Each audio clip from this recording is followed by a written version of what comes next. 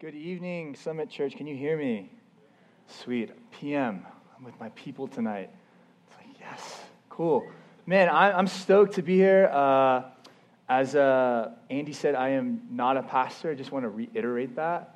Definitely not a pastor. It's a running joke with my friends that, I dropped out of Bible college, and it happened to be that the Bible college I dropped out from was actually not accredited. So here's to great decisions and doing things right. So me and my wife, you saw her, we lead the Via Park City Group on Thursday nights, and it's just been a blast for us. We've been super stoked, and man, I'm really excited to just dive in the Word with you tonight. And I've been praying for you this week, and just praying that, this text is pretty gnarly, and just praying that, as you're here even now, as you're sitting here even now, that, you would feel just the Spirit of God encourage you in your lack.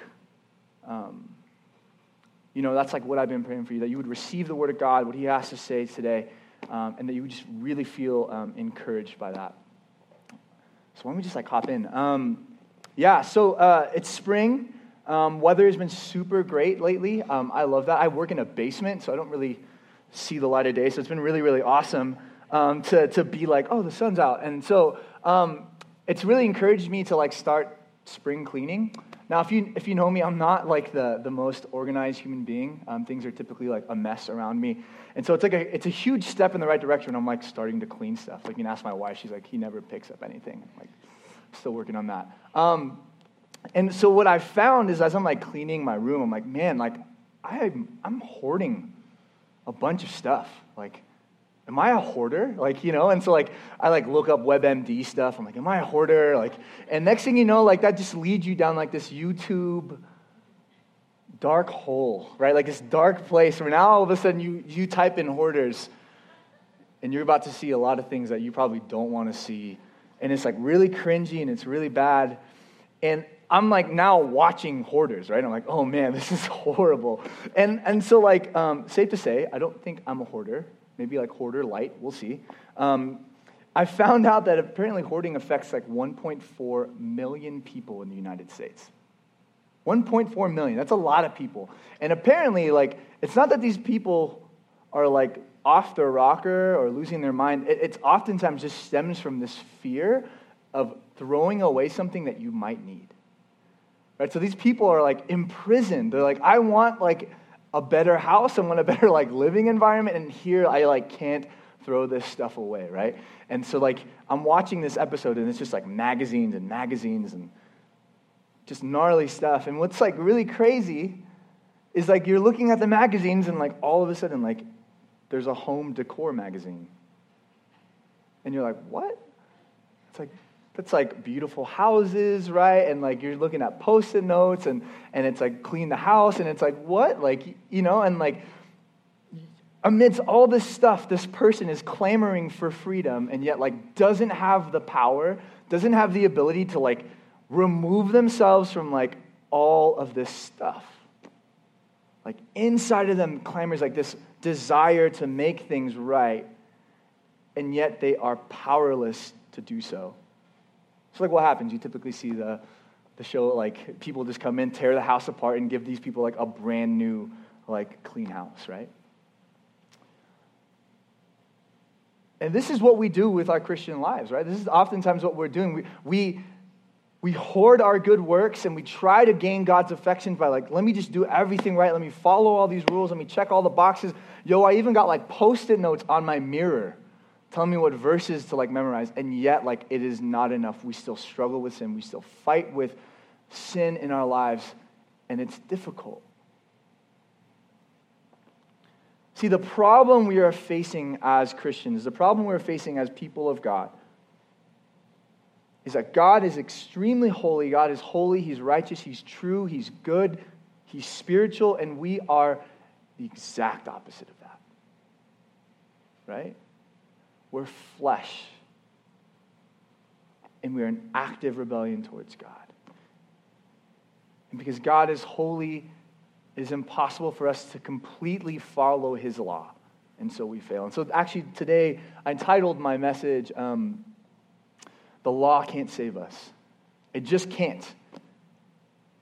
And so, we hop in here and we're reading Romans 7. We read that, we heard the text. And what Paul is really doing here is it's kind of just a continuation of 6, where we learned last week that we should free ourselves from sin, right, from being slaves to sin. And, the question comes up to Paul where they're like, hey, should I continue to sin if there's grace so grace may abound? And I would say no, right? Paul says no, you should free yourself from sin. That's a fundamental misunderstanding of the gospel, right?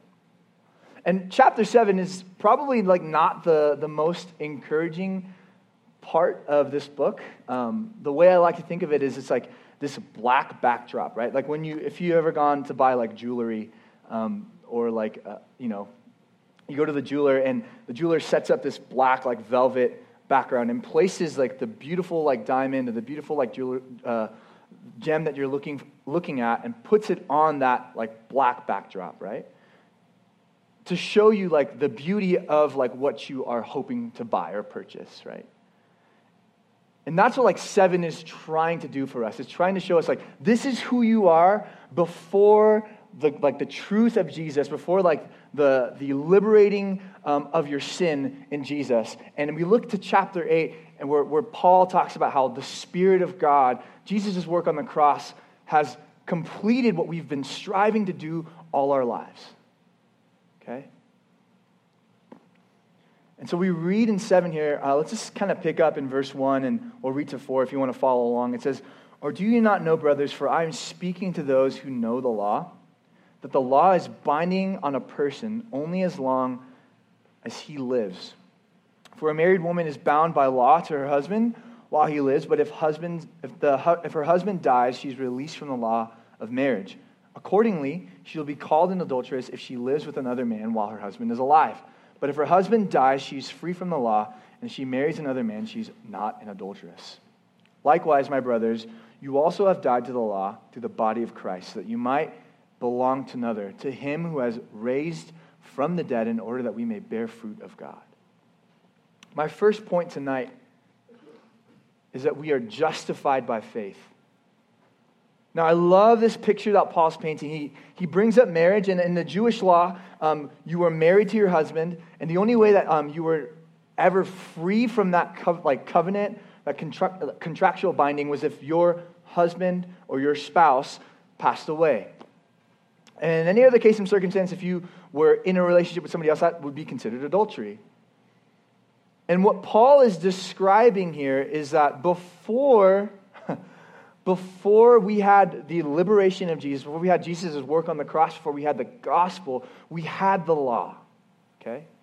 Now, we read in Exodus 20 that we get the 10 Commandments. God goes and gives the people of Israel the 10 Commandments. It says, hey, follow these laws, be my people, be set apart, right? And then we see in the culmination of the whole Old Testament that there are about 613 commandments that these people have to follow, right? God says, I want to be right with you. I want to make our relationship good, right? Because of sin, we are separated from God. But in order for us to make this relationship right, I want you to dedicate yourself to this law.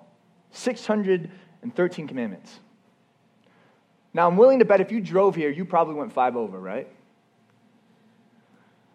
How are we going to follow 613 commandments if we are can't even follow the speed limit, right? And then we see in Mark chapter 13 that Jesus says, you know what? 613 commandments, that's a lot. Let's condense it down to 2, okay? Love your God with all your heart and love your neighbor. Spoiler alert, we can't keep those either. If you were wondering if we could keep those, we can't, right? So our sinful nature, our rebellion towards God doesn't allow us to keep these laws. We can't keep them 100% of the time because we will fail 100% of the time. And so what Paul is saying, this old way of living, you were bound to that, right? You were bound to that old way of living. But the beauty of it is when we see in verse 4, it says, likewise, my brothers, you have also died to the law through the body of Christ, so you may belong to another, to him who has been raised from the dead, in order that we may bear fruit of God. For while we were living in the flesh, our sinful passions aroused by the law were at work in our members to bear fruit of death.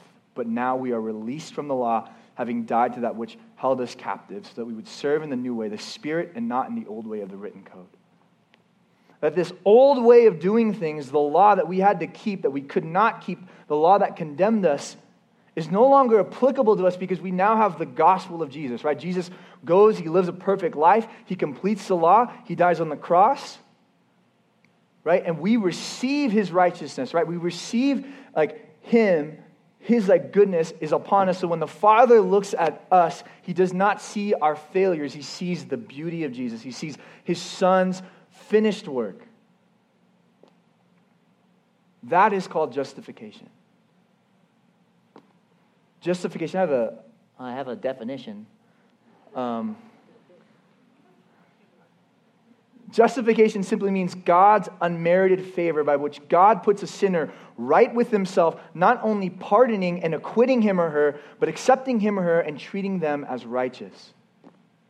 Christians, this is the thing that we need to be preaching to ourselves every day. This is the truth of the gospel, that we no longer earn our way or earn God's affections. But it's been bestowed on us by the goodness of God. I don't have the power in of myself to declare myself righteous or to declare myself not guilty. I need somebody else to declare that over me, right? And that's the beauty of justification, is that it communicates the neediness of the receiving party, that I need to be pardoned. My sins need to be pardoned because I've done wrong, I've failed you, I deserve death, and we need God, the good judge, to pardon our iniquities. And what do we have? We have Jesus standing in the place for us. I came across this Spurgeon quote, and I want to read it to you because it really spoke to me. It really kind of solidified this for me. It says, the grandest fact under heaven is this, that Christ by his precious blood does actually put away sin, and that God, for Christ's sake, dealing with men on terms of divine mercy, forgives the guilty and justifies them, not according to anything that he has seen in them or foresees will be in them, but according to the riches of his mercy which lie in his own heart. That we have preached, do preach, and will preach as long as we live. It is God that justifieth the ungodly. He is not ashamed of doing it, nor are we of preaching it. See, the reality is that the law is not able to save us. It merely convicts us. And we see this given to us in Galatians chapter 3, where Paul is talking to the church of Galatia, and he says, for all who rely on the works of the law are under a curse, for it is written, cursed be everyone who does not abide by all things written in the book of the law and do them. Now it is evident that no one is justified before God by the law, for the righteous shall live by faith, but the law is not of faith, rather the one who does them shall live by them. Christ redeemed us from the curse of the law by becoming a curse for us. For it is written, cursed is everyone who is hanged on a tree, so that in Christ Jesus the blessing of Abraham might come to the Gentiles.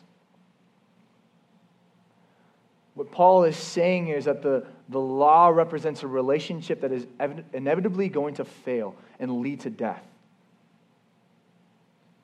Now, I think some of us know what Paul is talking about, right? I think maybe you might have seen two of your friends get, in a relationship together, and you probably thought, man, I don't know if that's a good look. I don't know if that's going to work. Or quite recently, me and my wife are rewatching Friends. And there's that time in Friends when Joey and Rachel get together, and you're like, why though? I don't know if that's a good look. And I know some of you are too young to even remember that show, which makes me feel old, I guess. But that's the gospel, right? The beauty of the gospel here is that we no longer have to follow these rules to gain God's affections. That we can migrate from this old way of doing things into the new rest that Jesus has given to us, as Hebrews talks about, right? You no longer have to work, you no longer have to strive, you no longer have to till the ground. God, in his mercy, has given you his Son. You can now rest. Rest in your justification. Rest in your right standing before God.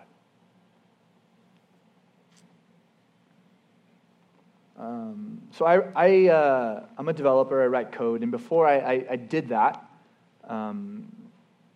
I used to work at the Apple Store. Now, spoiler alert, no one at the Apple Store knows what they're doing. I know from experience because I work there. So we can either just give you a new iPhone or not.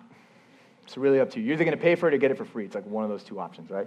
So like, we don't know what we're doing, but like my job at Apple was simply to take, oftentimes a lot of my job at Apple was to take people who were new to technology and just like chauffeur them, right, to like what new tech looks like, right? So I'd have folks come in who had never sent an email in their life. Like legitimately, all you've done for the last 20 years is like post-it note, put it in the mail, right? Like you've never hit the send button at all, right? Like that's crazy to me.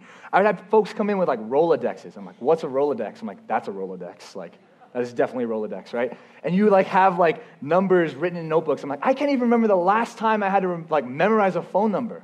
Can you? Like, probably not. Like when I was in like 6th grade, we memorized everybody's phone number. But the last phone number I had to memorize was my wife's. Like, who else am I going to call, right? It's like, that's it. And it's like, that's all we had to do.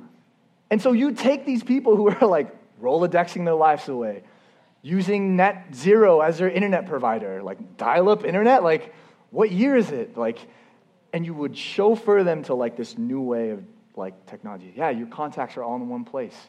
Yeah, you don't have to put a stamp on it. You know, like you can literally hit send. And it was amazing for them to like see like, wow, it's like that instantaneous, it's that quick. It's like, yes. And we can appreciate what the old way has done for us, but we look forward to like what's new and how that makes our lives so much easier, right? And that's how we should look at the gospel. We should look at the law as like, that was really hard, that's really difficult, and I'm grateful that I no longer have to do that. I'm no longer bound by this law. It no longer defines my relationship with God, my standing before God. Which leads me to my next point, that the law produces death. The law produces death in our life. So the logical question you might be asking yourself is, well, if the law like is obsolete, should I use it? Should I care about it? Does it apply to my life? Why should I care? Why does it matter? And the answer to that, in short, is yes, you should care. We should still seek to follow it. We should still seek to do what's right. We see here in verse 7, it says, what shall we say then? That the law is sin? By no means. Yet if it had not been for the law, I would not have known sin. For I would not have known what it is to covet if the law had not said, you shall not covet. But sin, seizing an opportunity through the commandments, produced in me all kinds of covetousness. For apart from the law, sin lies dead. This is crazy, right? So like Paul is like, hey, we need to follow the law because the law tells us what we're doing is wrong, right? I wouldn't have known that coveting is bad if it had not told me that, right? I wouldn't have known the speed limit was 65 unless I looked at the sign. But like what's crazy about the sinful nature inside of us, right? Like sin is not some act that we do. It's a part of who we are. We actually have a sinful nature inside of us to do wrong and to rebel against God, right? That nature, when hearing like, this is what you should do, this is what's right, automatically wants to do what's wrong, right? Paul says, hey, all of a sudden I was told not to covet, and now I just want to covet. In my early 20s, I thought it would be a good idea to try to become a pescatarian. So that means you're a vegetarian, but you can eat fish. I mean, some of you have just been on this kick for a long time. I lasted like 6 months, and I was like, wow, 6 months, that's a good amount of time. But immediately, it's week 1, and I don't even really eat breakfast, and all of a sudden I'm like, I need bacon. I don't know why, I just know that I can't eat it, but I want it now. And it wasn't like those desires were not there, right? But the fact that someone says, hey, you can't have this, all of a sudden my sinful heart's like, I want to do the opposite. Right? It's not that these desires to do wrong were not there. The law is just like, look, here they are now. And it reveals to us like how horrible we are. So we just got a dog, right? His name's Leon. If you're having a bad day, feel free to come by the DeAndre's pad and hang out with him. He's great. But man, he's a little sinner. Like, and I'm like, Leon, like, I thought we had a good thing going here, man. Like, I tell you not to do this, you nod your head, and like, it's Gucci, it's good, right? And he knows, like, he knows he's not supposed to dig. And so I put him outside, probably 3 weeks ago, and I'm watching him. And I know he's looking for me. And he's like, that guy's not here. The human's not here. And he looks up, doesn't see me, beelines for the side of the garage, and just starts digging. Just open the door, Leon, and immediately, I'm sorry. Dogs are supposed to be innocent, but we're all under the same thing, right? The law says, hey, this is wrong. I want to do it now. I want to do the exact opposite, right? That's our sinful nature. We can't keep the law because even though God says this is instructions that are good, these are good things you should do, my heart doesn't want to do them. Despise it. And we all fall under this. No one is safe, right? You've done this. We've all done this. You want bacon? You want to go 5 over? It's all happening. This is our flesh. Galatians 3 says this, now before faith came, we were held captive under the law, imprisoned until coming faith would be revealed. So then the law was our guardian until Christ came in order that we might be justified by faith. But now that faith has come, we are no longer under a guardian, for in Christ Jesus we are all sons of God through faith. For as many of you were baptized into Christ have put on Christ. Now, this is really interesting, right? Paul is saying before we had the liberation of the gospel, we had the law to keep us in check, right? There's this really interesting word here called tutor. Now, if you look at that word in the Greek, it simply is a picture of this. Back in those times, they would have these slaves that would watch kids and watch them and take them to school and make sure those kids were doing the right thing, right? They were being stand-up citizens. They weren't disobeying. They were following the rules. Now, what's interesting is when you look at history and you look at this person, they're mainly just a disciplinarian. And so oftentimes in pictures, you'd have them holding some sort of whip or some sort of disciplinary tool, right? And that is the law for us, that it is telling us that we're doing something wrong, disciplines us, makes us feel bad, but provides no framework, no ability for us to change our ways. That is the difficulty of the law, right? It's a mirror that shows us you are doing this wrong. And that's why Paul says here, the very commandments that promise life to me, promise to give me life, prove to be death instead. For sin, seizing an opportunity through the commandments, deceived me, and through it killed me. The law is holy, and the commandments is holy and righteous and good. See, that's the problem. God is holy, we are not, and we fail, and we're in constant rebellion towards God.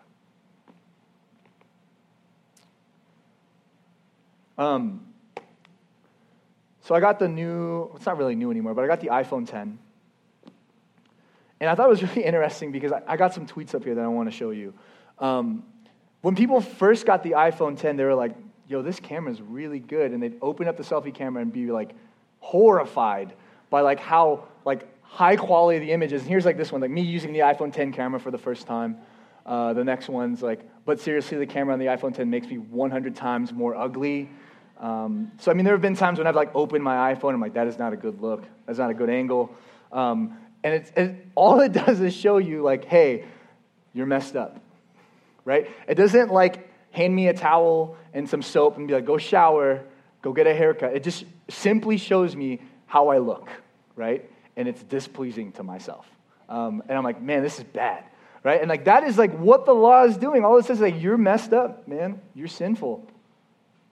And you can't follow these rules. You should be separated from God. Here is discipline. Here's failure, right? And so what does that produce in us? That produces a longing, a desire for somebody to save us, for somebody to pull us out of this oppression, this hold. I want to read this for you in Ephesians 2. I feel this really culminates what Paul is talking about here. He says, and you were dead in the trespasses and sins in which you once walked, following the course of this world, following the prince of the power of the air, the spirit that is now at work in the sons of disobedience, among whom we all once lived in the passions of our flesh, carrying out the desires of the body and the mind, and were by nature children of wrath like the rest of mankind. But God, being rich in mercy because of the great love in which he loved us, even though we were dead in trespasses, made us alive together with Christ. By grace you have been saved. Yo, man, some of you need to hear that tonight. You've been living your life trying to gain God's affections, trying to be moral, trying to be good, and you're failing, and you sin, and you fail, and you think, this is how God views me. That's not true. I want to tell you tonight, if you're struggling with that, like, God loves you. That you are under the umbrella of grace, that you are under his care. That he's not surprised when you fail. He's not like, oh, I'm surprised by that. He's like, I paid for that. You can rest. You can rest in that God, being rich in mercy, has made you alive, has awakened you to himself. I've never seen a dead person resuscitate themselves, but God comes and awakens us to the beauty of who he is, that we might live and have life.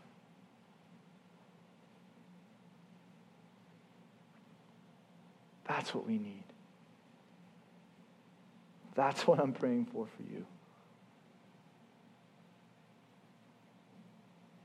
Which brings us to my last point tonight. That we need a Savior. And I love like what Paul says here, because this is kind of the climax, the crux of the text, right? Where he's like been building up. He's just been saying, hey, like we sin, we fail. I want to keep sinning. I continue to keep sinning. I'm told what to do, what's right, and I do the exact opposite. And Paul very like humanly just admits that struggle. And I want to read this text to you. I feel like we need to read it again, but I want to read it in the NLT because I feel like it really helped me understand what Paul was saying. So if you're here tonight and you're like struggling with that, right? You're here, you barely made it in the door, and you're just like, why am I here? I'm struggling. Life is difficult for me right now, and I'm struggling with the realities of sin in my life, and I want to do what's right, and I can't. I feel like this is for you, right? And if you need to like open up your hands to just receive that tonight, like you should do that. You should receive that. You should just like put out your hands and be like, God, this is the position of my heart right now. I need to hear this. He says this to us. So the trouble is not with the law in verse 14, for it is spiritual and good. The trouble is with me, for I am all too human, a slave to sin. I don't really understand myself, for I want to do what is right, but I don't do it. Instead, I do what I hate. But if I know that what I am doing is wrong, this shows that I agree that the law is good, for I am not the one doing wrong. It is sin living in me that does it. And I know that nothing good lives in me that is in my sinful nature. I want to do what is right, but I can't. I want to do what is good, but I don't. I don't want to do what is wrong, but I do it anyways. But if I do what I don't want to do, I'm not really the one doing wrong. It is sin living in me that does it. I've discovered the principle of life. When I want to do what is right, I inevitably do what is wrong. I love God's law with all my heart, but there is another power within me that is at war with my mind. This power makes me a slave to the sin that is still within me. Oh, what a miserable person I am. Who will free me from this life that is dominated by sin and death? Thanks God. The answer is in Jesus Christ our Lord. So you see how it is in my mind. I really want to obey God's law, but because of my sinful nature, I'm a slave to sin. If we're real and honest with ourselves, we've done this. We've said this. I'm not going to do that, right? And yet you do it again. I'm never going to say those words, and you say them. I'm never going to look at that again, and you look at it. I'm never going to hurt you like that, and yet I hurt you like that. You know what you should be doing is right, but we don't have the power in and of ourselves to do it.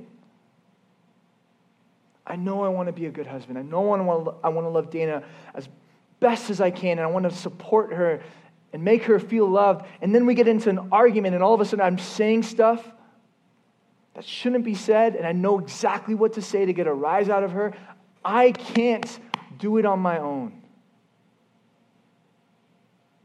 All of us can agree with that. That we try and we try and we fail.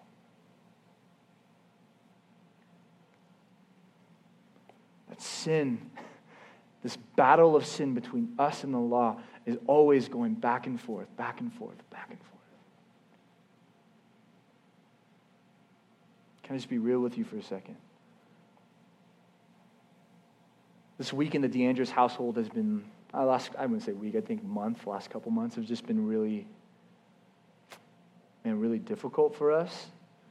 There's been a slew of things, family stuff, but the cherry on top was this last week when my job told me, we're only going to pay you for 4 more weeks and that's it. And it's so hard for me to not be angry. It's so hard for me not to fret and to be nervous, right? Because when you're young and you're single, you're like, oh, whatever, it's going to be fine. But now you have bills and you have a dog, right? And you're like, man, this is nuts. How did I get here? And it's hard for me to trust God. It's hard for me to believe that He's going to take care of us. And I fight and I lash out and I hurt my wife. I hurt the people around me. And my distrust, I am unable to believe that God is good at times.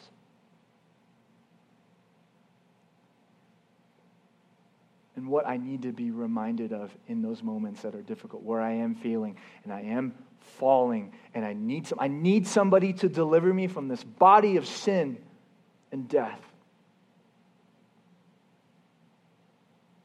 And instead of looking at myself for the answer, I defer to the righteousness of God. There's nothing good in me. I can't save myself, but Jesus can. In Galatians 5:16, Paul says this, but I say, walk by the Spirit, and you will not gratify the desires of the flesh. For the desires of the flesh, again, are against the Spirit, and the desires of the Spirit are against the flesh. For these are opposed to each other to keep you from doing the things you want to do. But if you are led by the Spirit, you are not under the law. What Paul is setting up here is this longing, this desire for someone to save us, like I've said over and over again. We see, if you get a sneak peek of this, when we look forward to next week, as PT is going to kind of open up this text and just go through it, that our longings and desires to do what's right is not going to be found in ourselves, but it's going to be found in the complete work of Jesus. And he says this in chapter 8, verse 2. It says, for the law of the Spirit of life has set you free in Christ Jesus from the law of sin and death. For God has done what the law, weakened by the flesh, could not do by sending His own Son in the likeness of sinful flesh. And for sin, He condemned sin in the flesh, in order that the righteous requirements of the law might be fulfilled in us, who walk not according to the flesh, but according to the Spirit. That we long and look, place our gaze at Jesus, right? Because Jesus, He's forgiven us, God has forgiven us, and that is what we rest on. That's what we press into. You can close your Bibles. I read what Paul says here, and it really, really speaks to me when he says this. Let me go find it. When he says, oh, what a miserable person I am, who will free me from this life that is dominated by sin and death? Are you literally at the end of your rope? How can I do this? I can't do this. And he says, thanks God. The answer is in Jesus Christ our Lord. Now, when I read that section, it makes me think of my mom. So my parents immigrated over from the Philippines. I'm an immigrant kid. I grew up pretty much in a state-funded housing, so pretty much a project in San Diego. My dad was a janitor, and it was really hard for him to find work, so what does he do? The only opportunity he's given to him is go sell drugs. So my dad goes and sells meth. My mom starts using meth, and it's tearing my family apart, right? I'd watched enough Family Matters in my life to know that this is not what a family should look like, right? That there shouldn't be this much fighting. There shouldn't be this much death, right? I remember one time I woke up and I'm just hearing plates smashing and yelling, and I walk outside and my parents are fighting. They're stopped. I go back into the room, and I just went and I hid. And we were really broke, and so there wasn't a lot of food, and so my mom would actually go to this Filipino Bible study. Filipinos like to eat, thanks be to God. But she would go, and she would literally go for the food. And she would hear the gospel preached. And my mom had tried, and she had tried to make herself right, and every time she tried, fall back in, fall back in, fall back into sin. And through her hearing the truth of the gospel, the liberation of sin and death, she got saved. And I remember my dad looking at my mom and being like, I'm not going to go to church until I see a change in your life. This is not legit until it's legit. And she kept changing. And it was never a work of herself, right? And like she stopped using, she stopped partying, she stopped doing all this stuff. And all of a sudden my dad, who was like a womanizer, who was like this guy who was just checked out, all of a sudden was like, there's something real here. And that changed like the trajectory of my life. And that's what I desire to see like in our community here at the Summit, right? It's like when people struggle with sin, we aren't like, you deserve that. But instead we would point them lovingly to the wellspring of life that is found in Jesus. That he says, I'm not surprised by your sin. I'm not surprised by your failure. I've paid for those things. That you are struggling with those things, stop struggling with them and allow me to pick up the weight and to carry that for you. That we would stop striving and we would trust and press into the rest that is in Jesus. And if you're here tonight and you're like, I don't even know why I'm here, like there is life in Jesus. There is life for you. You pray with me. God, this is what we need to hear. This is what we need to hear from you, is that you love us regardless of our sin, regardless of our thoughts, regardless of our rebellion towards you. You love us and you desire to give us yourself. And I pray for those tonight, God, who are here. They barely made it in. They're tired. They're weary. They've been wrestling with sin. They've been wrestling with anger. They've been wrestling with fear, anxiety, difficulty. God, that you would give them the rest that they need. That by your Spirit, God, even for these people right now who need to hear that, God, they would put out their hands to receive what you have to give them: rest, affirmation, peace. God, that those things for the person struggling tonight would feel that right now. And that you would do a work that your Spirit can only do in our hearts. Lord, I pray for that person who just walked through the door, doesn't even know why they're here, God, that you would even be close to them. That they would feel your presence. They would feel the love that you have for them, God. And that love, your loving kindness would woo them to yourself, God. Spirit, do the work that you can only do. We need you to rock our hearts and rock our lives. Because all we want to do is stir up death. All we want to do is stir up rebellion. And we don't know how to stop unless it comes from you. And God, that's what we need tonight. So be with us, speak to us. May we worship you for who you are. May we give you all the praise, all the accolades, everything you deserve tonight, God, because we want to worship you because you've liberated us, you've freed us, and that reality is so true. We love you, Jesus. We need you. Can't do this without you. We don't want to do this without you. Thank you for your peace. In your name, amen.